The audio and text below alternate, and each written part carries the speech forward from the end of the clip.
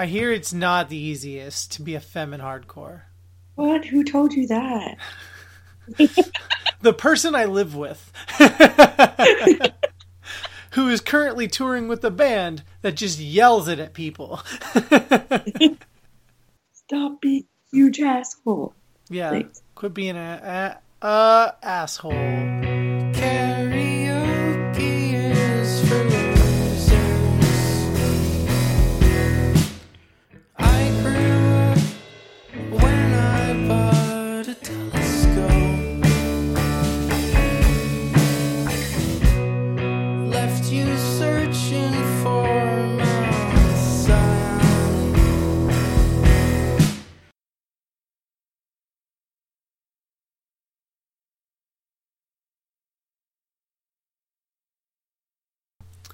Hello, welcome to the EduPunks podcast. This is your host, Craig Bideman. Very stoked for this week's episode with an everyday educator and daily disruptor. I'm talking to my friend Ali Triglianos. Ali works at Rutgers University and is a former hardcore chick. We talk a little bit about what it's like being a tattooed professional and what it's like coming up in a hardcore scene and how some of those things intersect and influence our work in student affairs. I'm really excited to have this conversation because Ali is one of my favorite people and always kind of tells it how it is. Very excited for you to hear this one. Also, before we get too deep, you're going to be hearing some tunes from the new Community College album, which will be coming out in March. It is through Disposable America. It is some nice, quick tunes. Each song is like 1 or 2 minutes long. It's pretty sweet. But you're going to hear some of that throughout the episode. And yeah, we're a part of the Connect EDU network. If you want to go check that out, I have all the information in the show notes. And you can learn more about more education-based podcasts and more ways to get involved with learning about education broadly. I'm not going to spend too much time dilly-dallying in this episode, so we're going to get to this conversation with Ali Triglianos.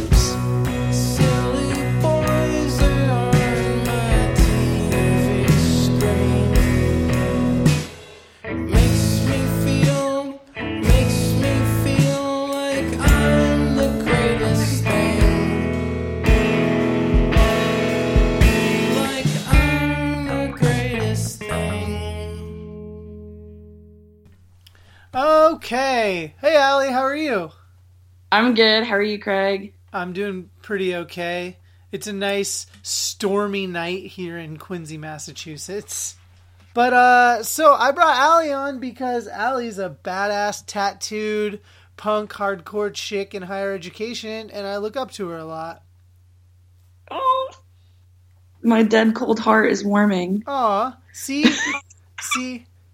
I've got it in me to spread the love, you know? Hey, Ali, why don't you tell people who you are and what you do and where you come from? That sounds great. So my name's Ali. I am from New York originally, and I live in New Jersey now, and I work as a residence life coordinator in New Jersey. And that's everything, right? You're so New York. Your last name should just be I'm from New York, isn't it? Triglianos. Yeah, but that's like super Greek and not super Italian, like everyone thinks I am. But well, yeah, but like Greek is still a big population in New York, right? Or am I wrong? More in Queens. Okay. Yeah, I'm from Staten Island, where it was basically like everyone was like white, Italian, Catholic, middle class. Okay. Yeah. So where did you do your grad work for student affairs?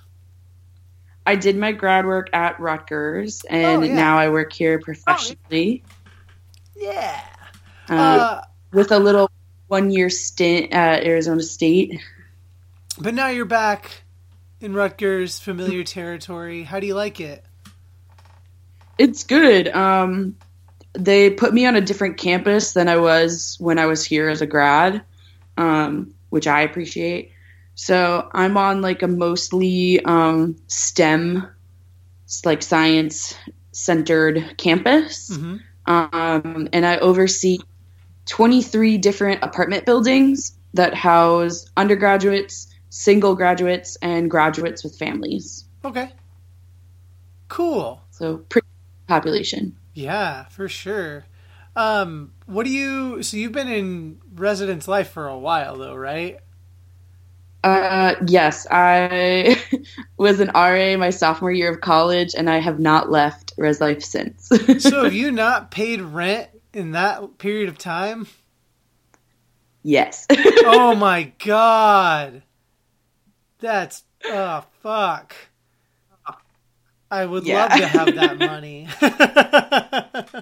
But that's sick. That's really great. So you must, sorry.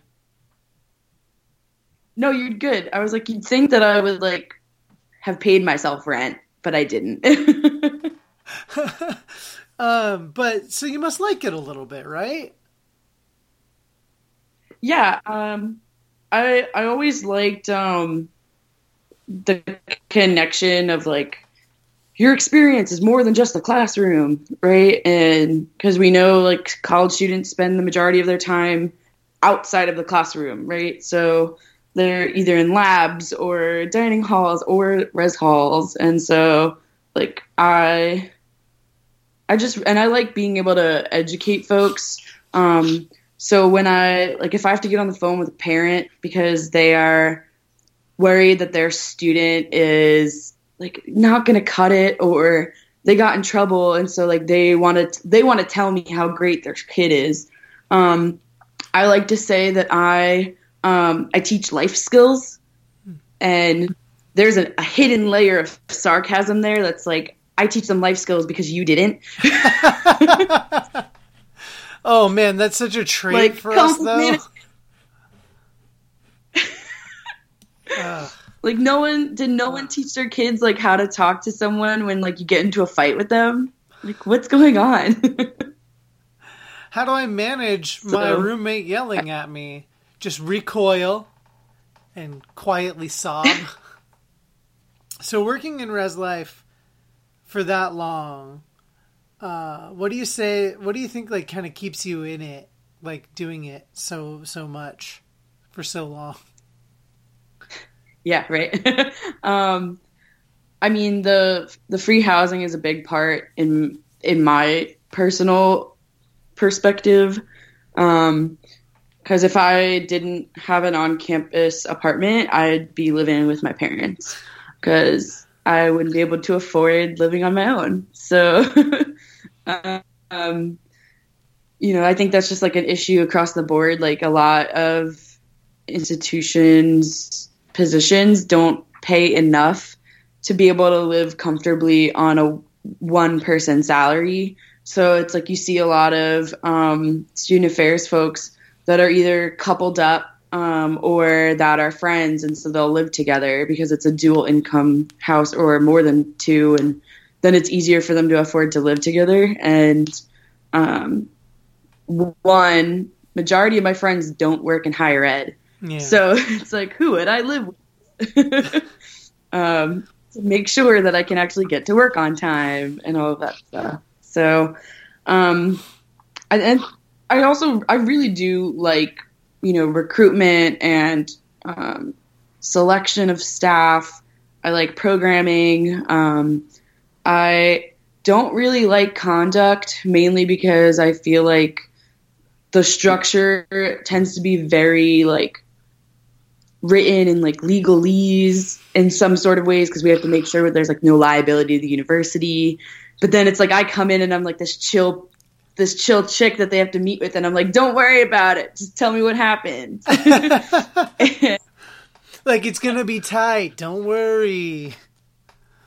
I'm like, look, just be straight with me, like don't lie and we're good. Yeah. I feel like I would be that way if I did conduct too, and I've always felt like at the same time I'd be really good at doing conduct work just because I like that like restorative or transformative justice side of it. But at the same time, I feel like I would be too chill to where, Yeah. or too real. And I was just like, what the fuck? Why the hell did you do that? I can't tell you how many times a day I want to yell, "What the fuck," at my students. The fuck are you doing? It comes from a place of care. It does. Mainly because I don't want people dying and I don't want people making bad decisions. Yeah. And, you know, I would love the world to be a better place. And I know that these people are on track to becoming like leaders of business and engineering and all of these things. Yeah. And if my one interaction with them can help make them a better person, then cool, I feel like I did my job. So that's where the what the fuck comes in from, because I don't want shitty people living in my halls. That's fair. That's fair. Yeah. So being that chill dude in the halls and on the campus, what's it like being, because you're pretty visibly tattooed, what's it like being like a tattoo professional on your campus?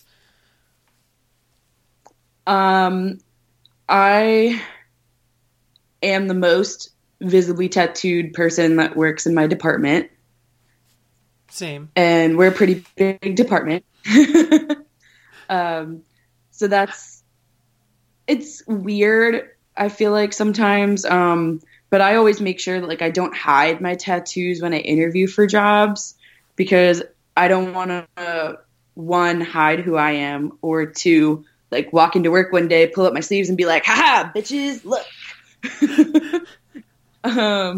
So it's a little weird in that regard, but I have had some really cool conversations with people about it because I have some pretty interesting tattoos. So that has helped. And I'm a student still, because I'm still like pretty young. So yeah. Yeah, I mean, at a certain point, I just, like, I would, like, kind of cover up a little bit when I started my job. Like, kind of rolled up sleeves to, like, right here, to where, like, you couldn't see my full sleeve.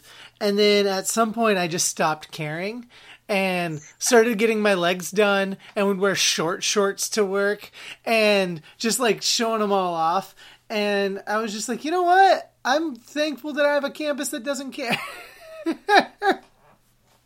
Yeah, I don't think other people care. I think it's just like how the stigma just gets into your brain and your thought process, and so you think other people are going to care. Oh, 100%. I'm thinking that everyone in a suit on my campus is like, why is he doing this? Yeah. Why are you doing that? Yeah, so I think it's just like me trying to break out of that thought process, and so like I'm pretty femme, but I'm also like kind of, I wear a lot of pants. So, but I also wear a lot of skirts and dresses. Yeah. You know what? Yeah. Gendered clothing is stupid. It is. So, You're not wrong. But yeah, so like I'll wear like skirts and dresses, and I have like almost a full leg sleeve, and people will be like, "Oh, I didn't know that was there." Like, especially now, I think it'll be funny for like my students that are moving in for spring that didn't live here last semester, when they see me for the first time in like a skirt or a dress or shorts, and then they'll see the leg and they'll be like, "Oh snap, Allie's got ink." But if they ever say that, I'll be like, "Don't ever say that." Dang. Yeah, it's like there's sometimes when like I'll go to, because I do a lot of talks on my campus, like just randomly for like faculty and whatnot. Like I'll go into their classroom, and sometimes I'll show up and I'll be wearing like a jacket or a flannel or a sweater, and like halfway through I take it off, and already the faculty member who might not have known me is already like, "You work here? Okay." But I'll take off my like jacket or whatever, and I'm just like tattoos out, and they're like, yeah, I'm just so nonchalant with it too, and most of the students know me, but I'll look over and the faculty member or whatever is like, "Oh, all right." Didn't know this was gonna happen. That's okay. But yeah, it's nice, and I think with tattoos as well. I've shared this kind of in the past, especially when we did a tattoo panel at ACPA last year. The one thing that I love about having tattoos in the workplace is like students connect with them like immediately. Do your students like ask you for advice on like how to find artists and stuff? Yeah. And then I tell them like I found my tattoo artist because of a friend. And this I'm talking about the artist that does my leg sleeve. And then the other work is from people I found on Instagram, which can be hit and miss. But like there's one tattoo artist in particular that I'm desperately dying to get on her books. Her name's Myra O, and she's based in Florida. And she does a lot of like black and gray, kind of like traditional floral work. And so I'd love to get something done by her. And she has like a pretty big following. But I always tell them, depending on what year, like time of year it is, to go check out a tattoo convention.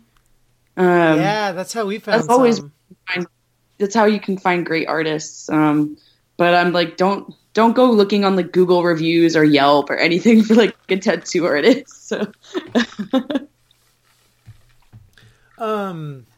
My favorite thing is like, so I got that big old ship on my shin, and I walked by our Black Student Center one day, and they were like, "Craig, come over here." And I'm like, "All right." And they're like, "Did that hurt like hell?" And I'm like, "Yeah, it hurt like hell. This is the worst pain I've ever experienced." And they're like, "'Cause that looks harsh." And I'm like, "Yeah, it's pretty intense." And they always want to ask, like, what hurts the most? Where does that one? I'm thinking of getting this. What if I do this? What about my neck? I'm like, no, don't start there. I'm thinking of get some on my hands. Do you have other tattoos? Then don't go to your hands yet. Like, yeah, it's just like a million questions all at once sometimes. I hate the does it hurt question because it's like, of course it hurts. It's a needle going in and out of your skin 100 something times, more than 100 second, like really, really fast. I don't know what the rate is, but it's like, yeah, of course it's going to fucking hurt. Like, and of course it's going to hurt more in other places than it does. Like, yeah, my kneecap fucking sucked. Oh yeah. I've heard it's terrible. It was so rough. But, you know, my forearm felt fine, you know, like, quote, felt fine does not mean I sat there and experienced zero pain. Mm-hmm. Like, I'm talking about the pain relation to one body part to the other. So I feel like they also don't get that if I say, oh, no, this was nothing. It's not me saying I felt zero pain. It's I felt significantly less pain as to other parts of my area where I have tattoos. Yeah, that's always like my favorite question with anyone in tattoos is, what hurts the most? I'm like, well, they all hurt. Start first. They all hurt. No matter what you're doing, no matter how long in between getting tattooed, the sensation, you never really get used to it. Unless you're going like every week working on something, then you might get used to it. But, like, I never get used to it. I'm always reminded the second I get a tattoo started that I hate it. Like, I hate getting tattooed. It's like that first line, you're like, instant regret. Yep. I'm like, no, can we stop? Oh. Well, I guess we have to do the whole piece now. Yep. It's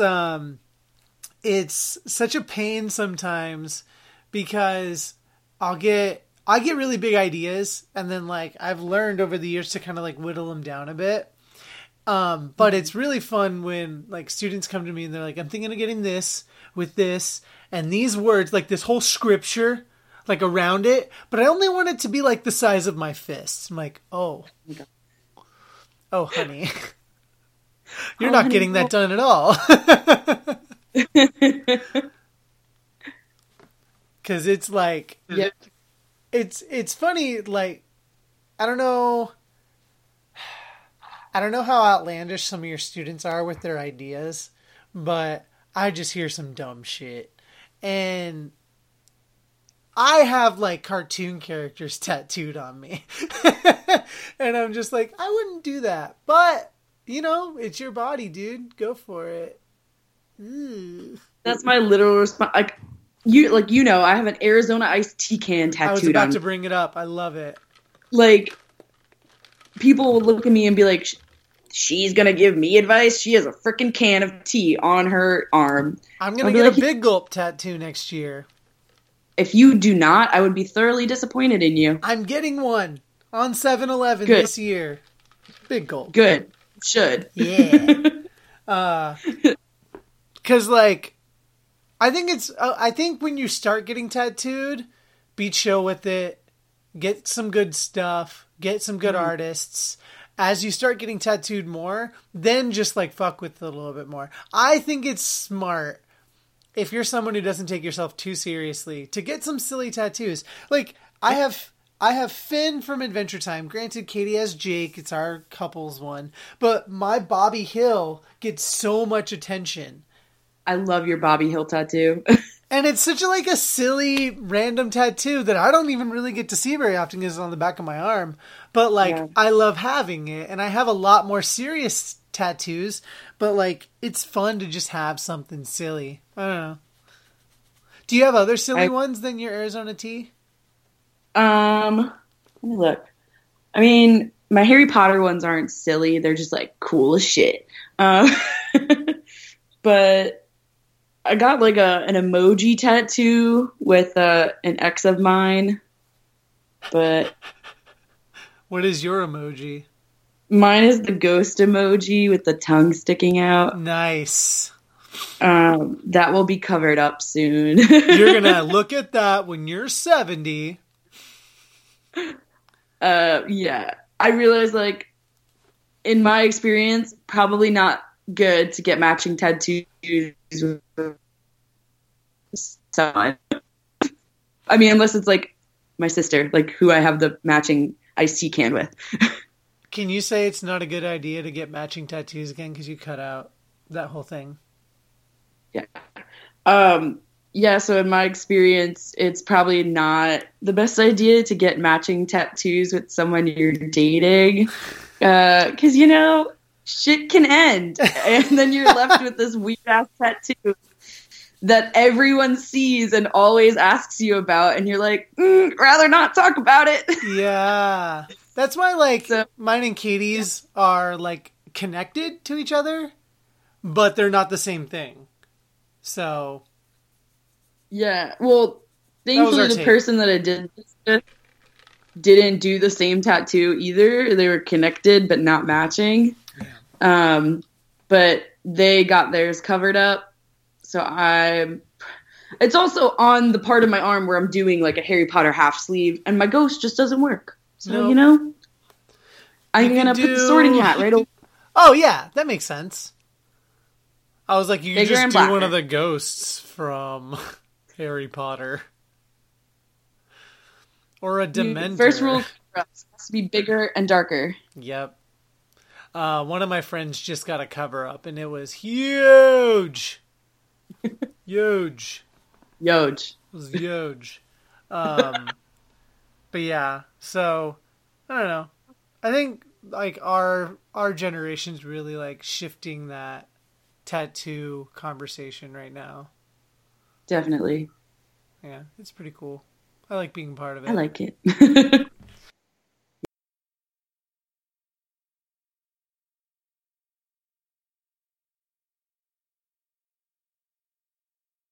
Okay, quick commercial break to bring you information about the Art of Survival Patreon again.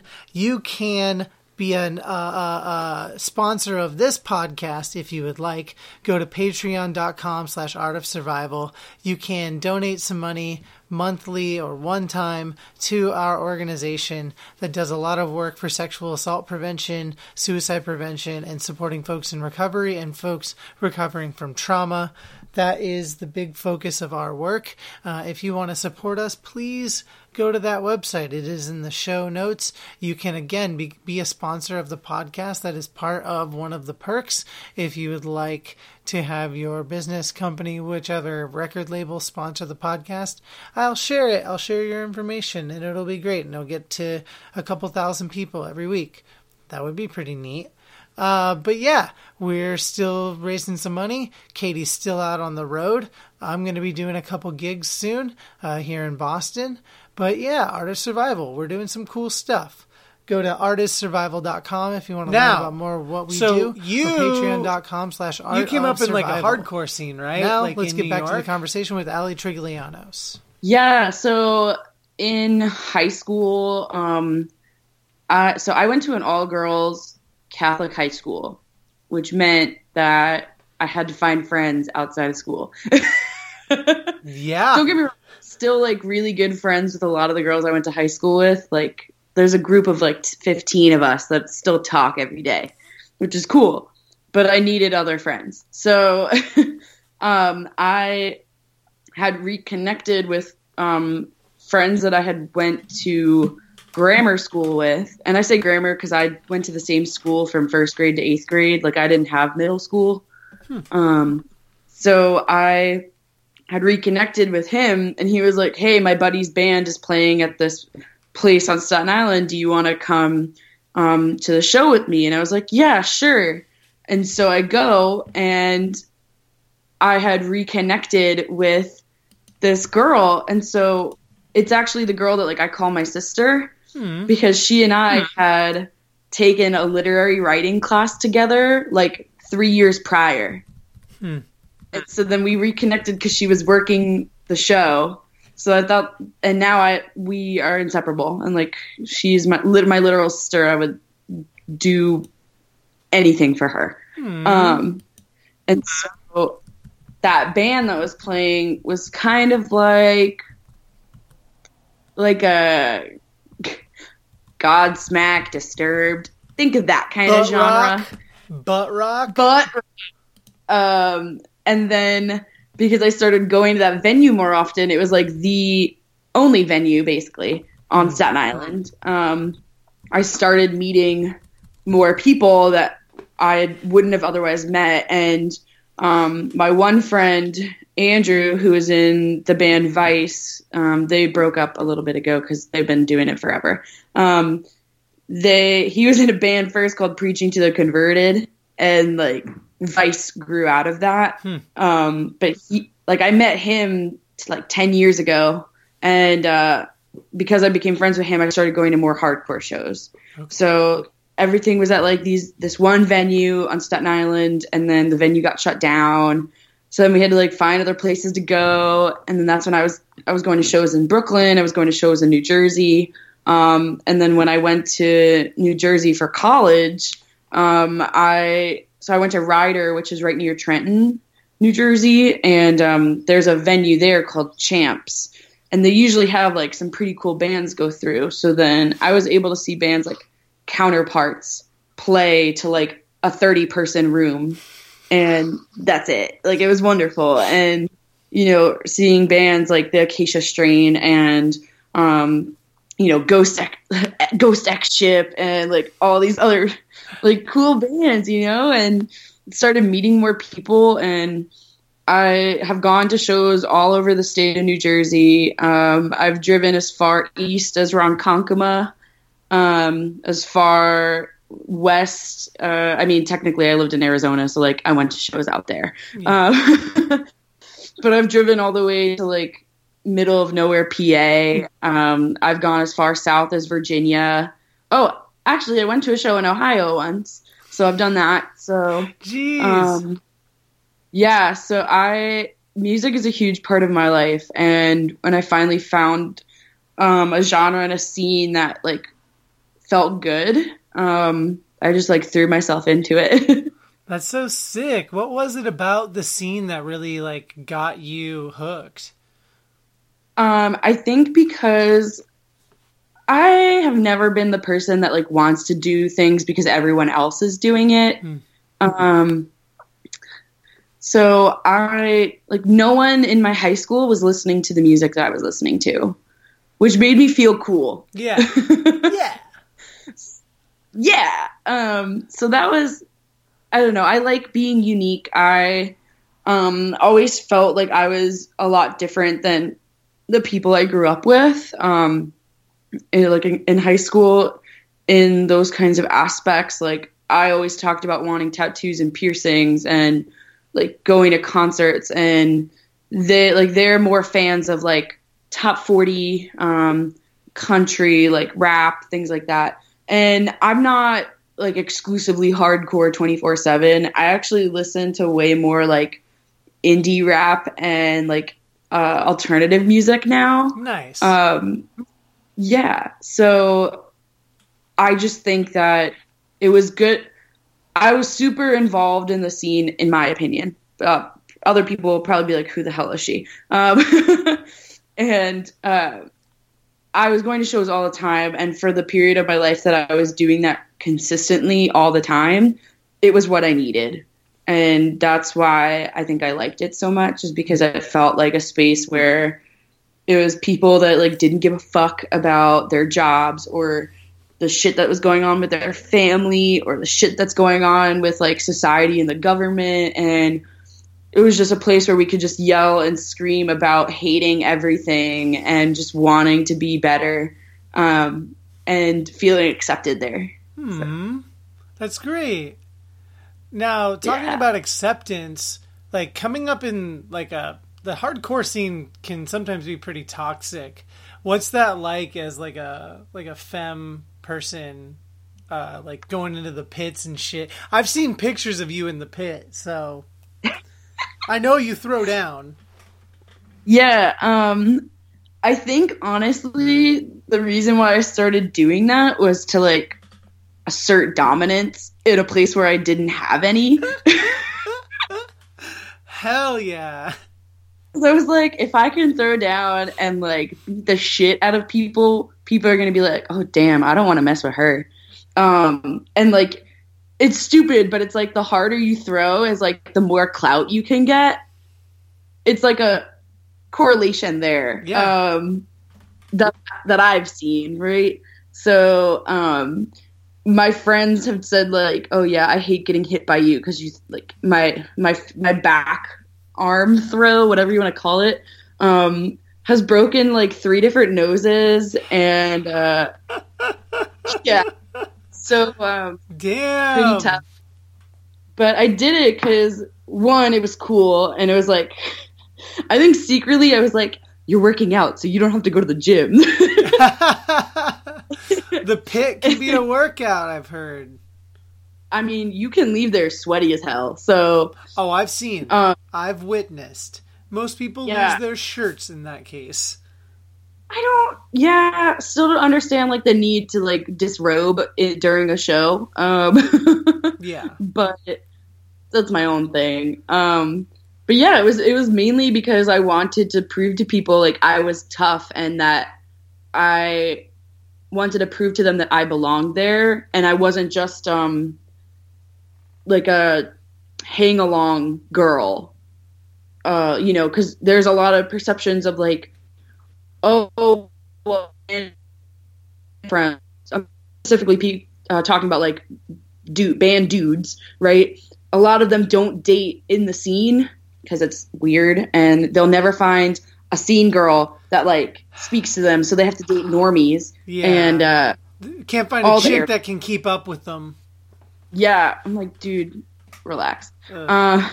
You live in your parents' basement. You work at a 7-Eleven. Like, what are you doing?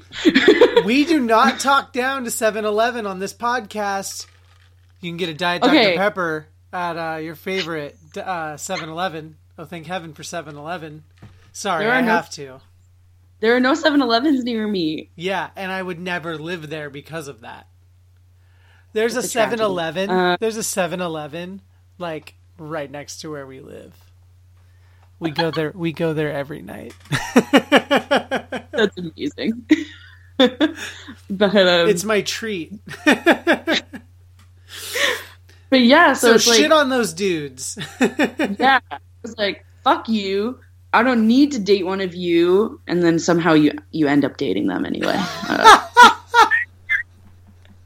That's so great.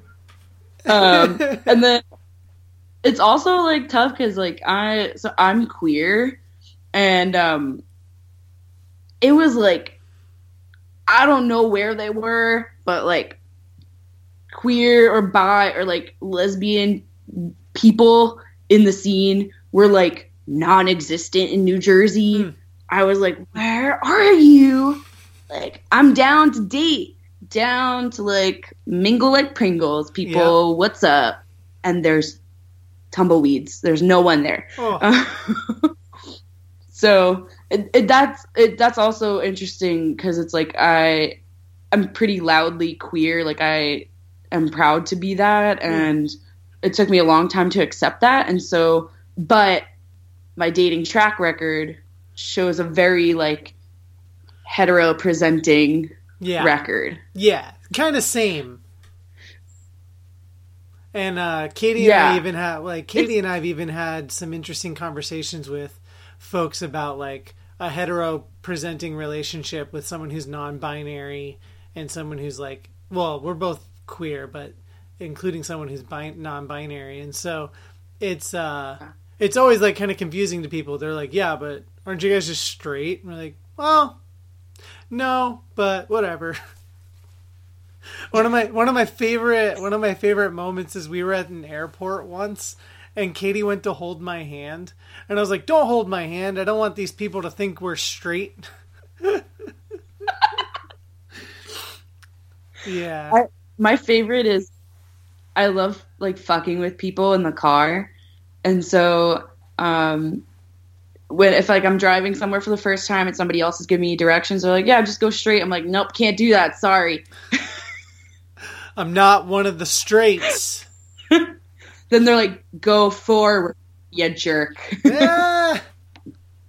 It's like asking a question, can I do this? Well, can you? Yep. I just made a bunch of faces and Allie was just like not impressed. Because you were cutting out. Oh, that's fine. That's fine. I'm I was like, I'd probably be laughing if I know what's happening. Oh, it's all good. It's that good old Rutgers University Wi-Fi, I imagine. Yep. It's a wonder. What a time to be alive. Yep, exactly. So, my man Drake. What do you think? Now, looking at the connection between like the hardcore scene, punk scene, stuff like that, how do you think it's like intersected into your work as an educator? Yeah, I think it has definitely influenced it. I mean, I was like at my quote unquote peak involvement in the scene in college when I decided to go to grad school for student affairs. I was going to shows like every weekend and things like that. And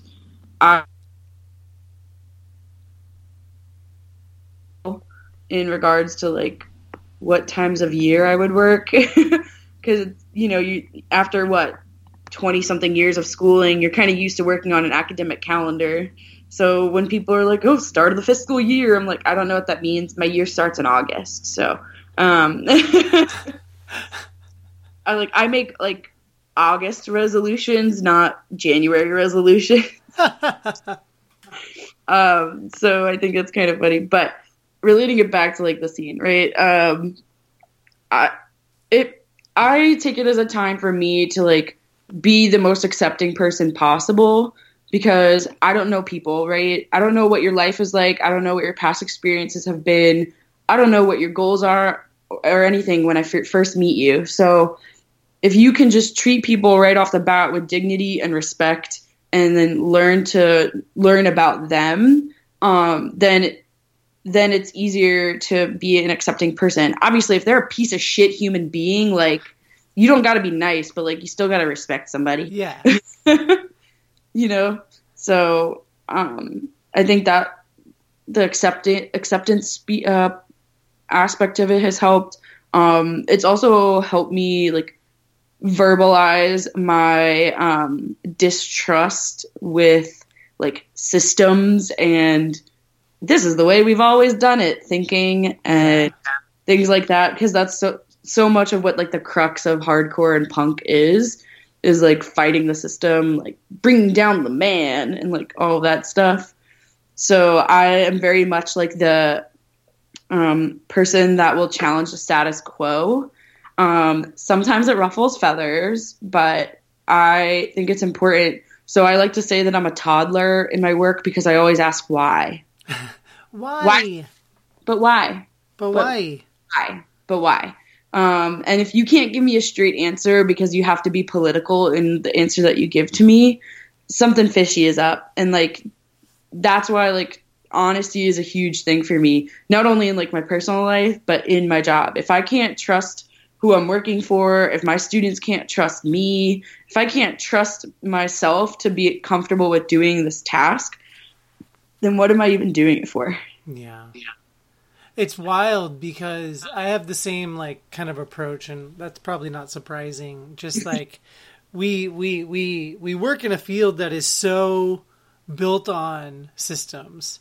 Yes. And built on structure and built on hierarchy, and half the time, like I call my title something that I don't think is actually my actual title. I just tell people that I tell people that I'm health education and wellness promotion specialist just because I love how many words are in that because it's so obnoxious. But I think my job title is actually just like health education specialist or something like that.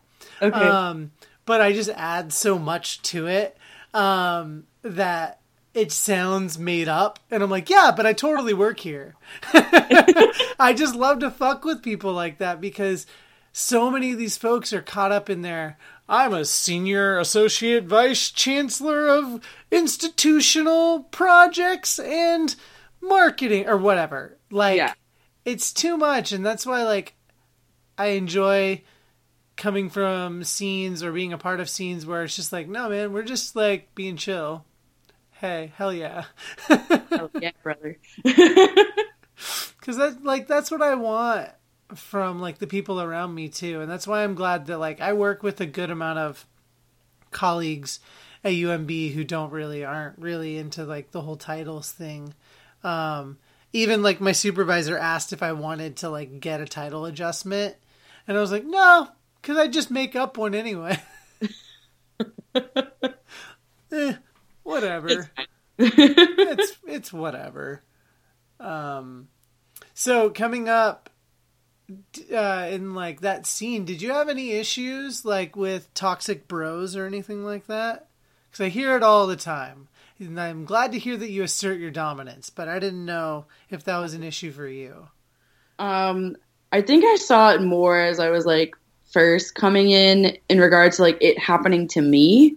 Because like scene dudes love to like prey, right? Mm-hmm. Predators. And not like the good Ripley Scott movie kinds. No. Ridley, not Ripley. Ripley's a character, right? I don't know. Maybe. Ripley's Believe It or Not. So, I mean, there were times where like dudes would try to slide in the DMs and be like, you didn't even say hi to me at the show. Saw you at the show, was too shy to say hello. Hee hee. And I'm like, the fuck? Yep. And then I think now as more people feel comfortable like coming forward and sharing the fact that people are fucked up and do fucked up shit, that I was like learning so much more. And maybe that's because I was like in my own little bubble, or maybe subconsciously I realized it and was like, don't deal with it. It's not happening to you.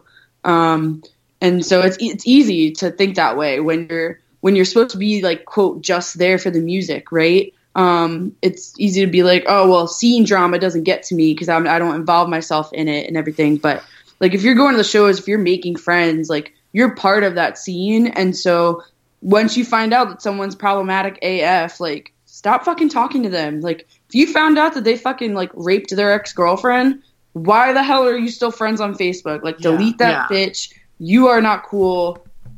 Step up out of here. Like, no thank you.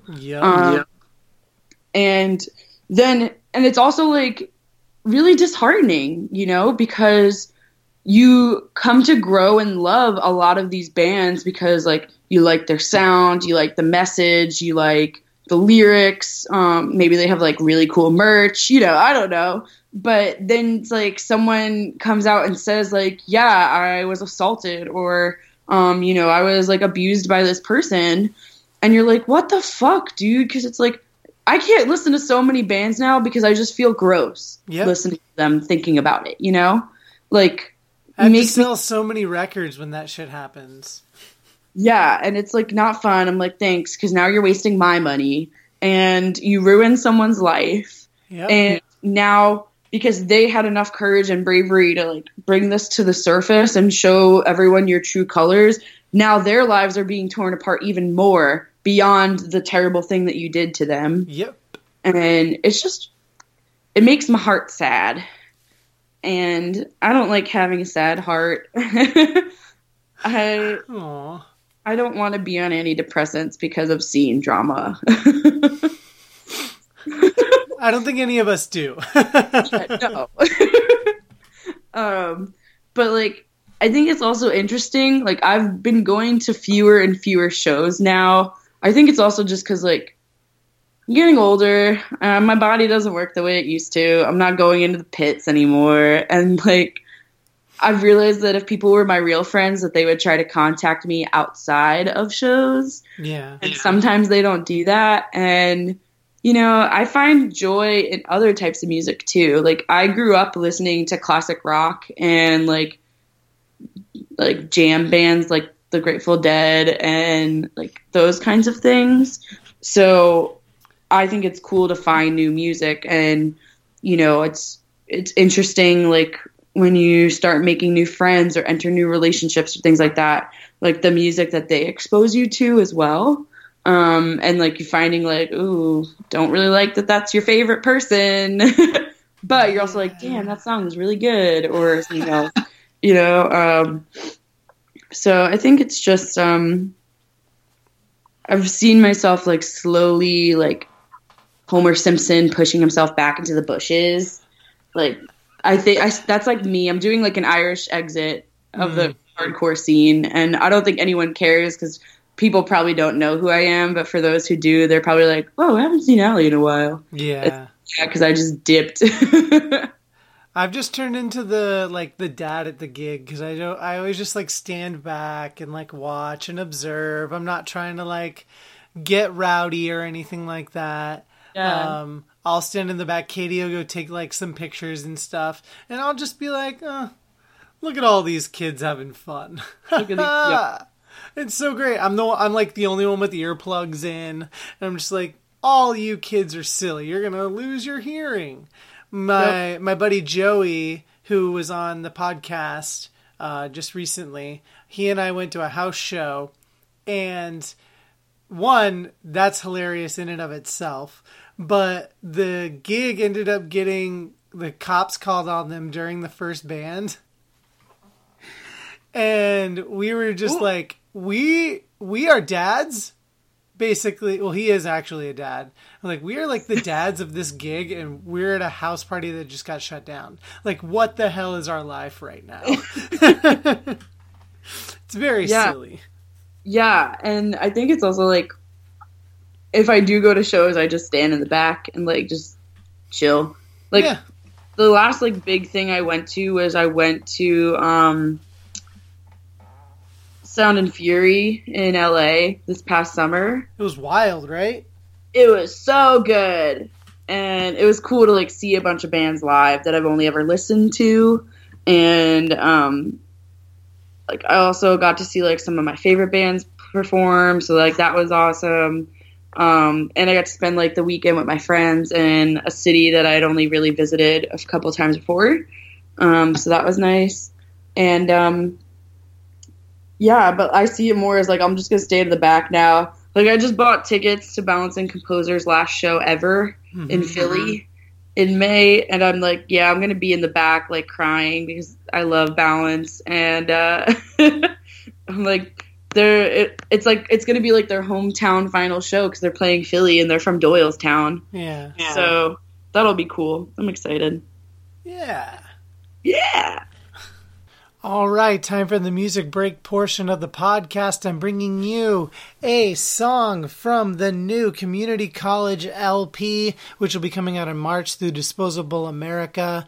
You can go to disposable-america.com right now, reserve your copy of a cassette of this album. I'm going to play you the song Novocaine right now, and you can rock out to it, enjoy it, and if you want, go to Disposable America, throw them some money, give them some support. That's what I want to see the listeners doing of this podcast. Go support these bands, go support these labels, and if you recognize that name, Disposable America, you can hear me talk to Dustin in last week's episode. Go back to it. It's really great. He has a lot of really great stuff to say.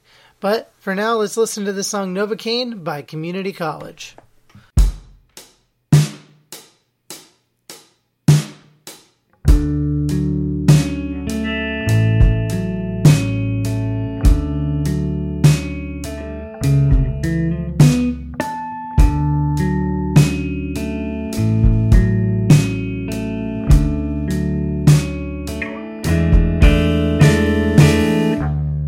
Love is pain when the Novocaine wears off. It hurts to smile.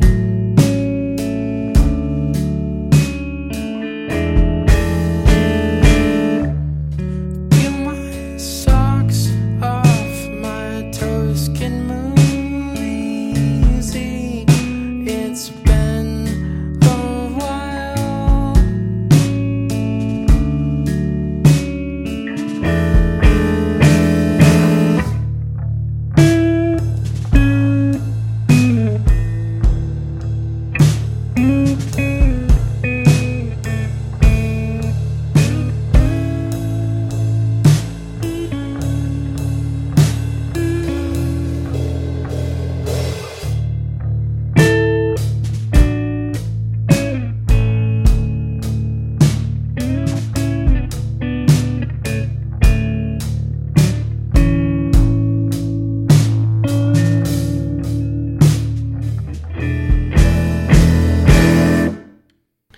That was Novocaine by Community College. Go to disposable-america.com. Find Disposable America on Bandcamp. Get yourself a copy of that cassette that's going to be coming out in March.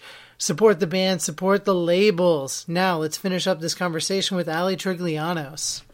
Ooh, boy. Okay, let's get to this thing that I like to do at the end of every conversation. It is called the lightning round. Okay? Oh, God. I'm just going to ask you some things about yourself. Things that you like in the world, and you just answer off the top of your head. You can take a moment, I can edit it, whatever, but I just want to hear some of the things you like in life, and then that'll be it. Cool. What is your favorite color?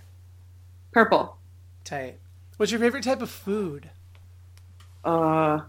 Pizza. Are you a diner person? I fucking love diners, I but knew it. there's a thing here. You can only call yourself a diner if you are open 24 hours a day. That's what I've heard. When we went, I think the first time we hung out, we went and got like hella cheesecake somewhere. And it was like the biggest piece of cheesecake I've ever seen in my entire life. And I think it was like $4. Yes.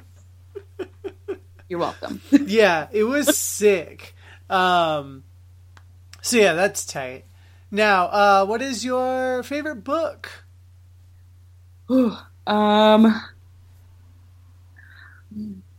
Probably The Lovely Bones. Oh, okay, cool. Nice. What's your favorite tattoo that you have? Oh my god. It's like asking me to pick a favorite child or something. Yeah. I'd say probably my Alice in Wonderland sleeve because I've put the most money into it, and I think it's the most colorful, and I get compliments about it nonstop. Yeah, it's that's your leg sleeve, right? Yeah. I'm hoping to start a leg sleeve like by this fall. Because I want to I will. Yeah, I want to do it when the weather it's not like sunny and stuff. Yes. Yeah, so I'm just gonna I'm gonna rock it all out. Whole bunch of black and gray down the leg. Nice. It's gonna be sick. What is your favorite movie? Pulp Fiction. Oh yeah. Mm-hmm. Saw that movie when I was like 9. Not a great movie to see when you're 9. No, oh my god.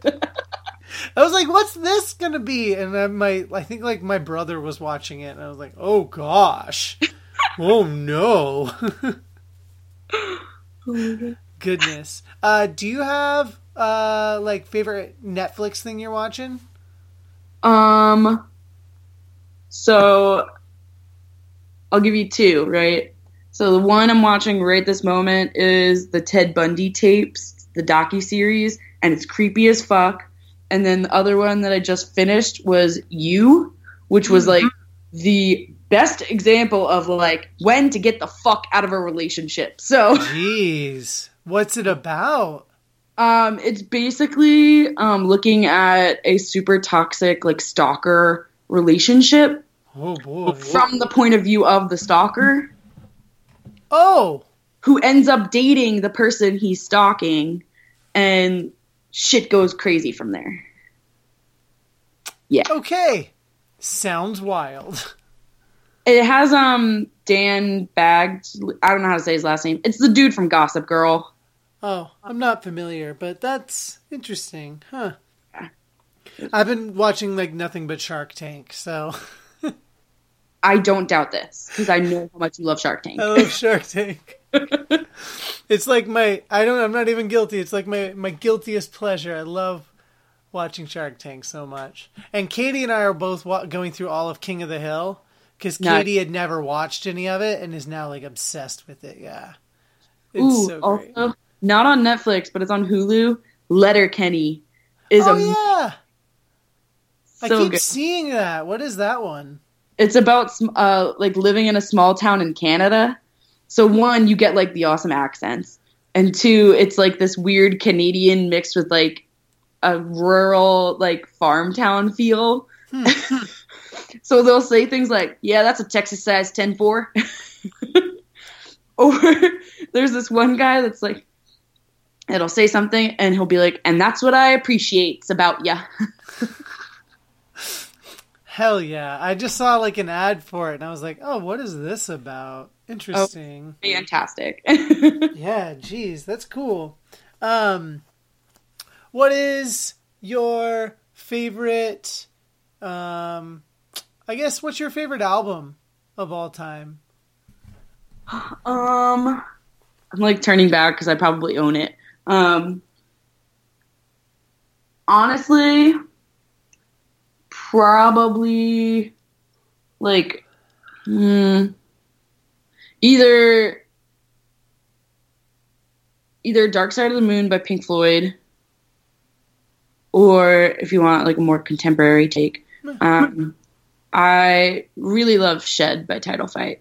Oh yeah. So raw with emotion. So I just got a copy of Hyperview in the mail because I didn't get it at first, and now like it didn't sit with me very well, and now that I love shoegaze, it's like the only Title Fight that I like right now.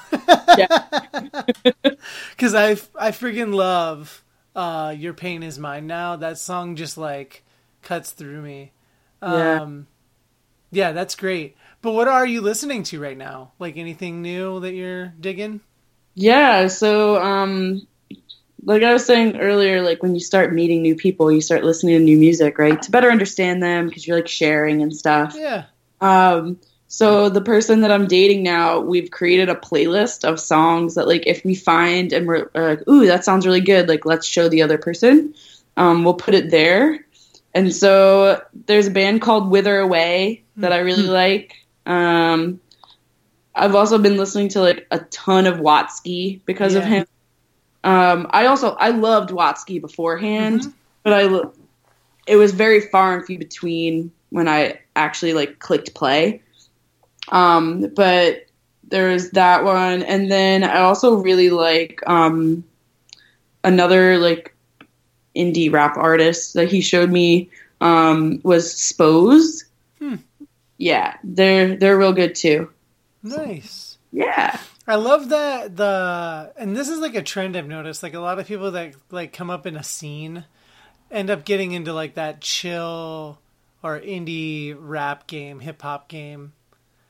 I think it, like, at least for me, I love like the beat of a song, and if you got a catchy beat, man, I'm hook, line, and sinker. Well, and that's the thing with like a lot of hardcore and punk, they keep it's like a consistent thing. So if you can get into a rap beat that gets you into it too, you're gonna like, it's gonna be sick. That's why like, I think I love Logic's Bobby Tarantino too. Like every beat on that record is so good. That's why I really like the new Turnstile album, because it feels like it could be, you could replace anything and make it a hip hop album too. Like, it's freaking sick. Like that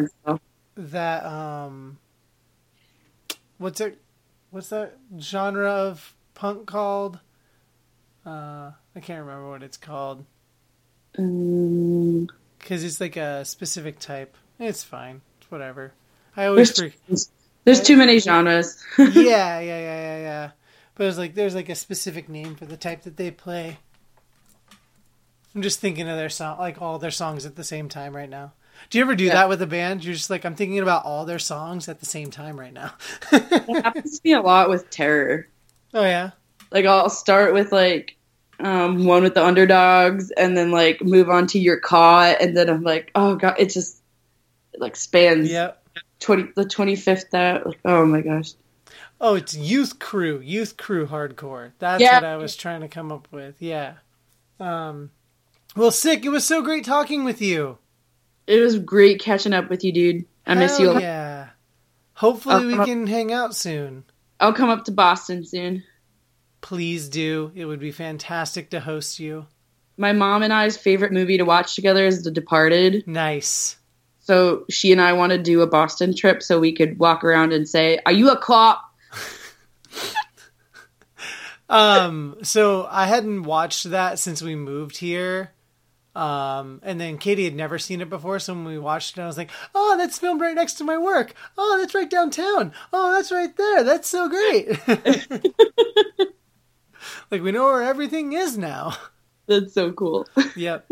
All right. Well, hell yeah. Thank you again. And I cannot wait to see you soon. You too, Craig. Bye. Bye.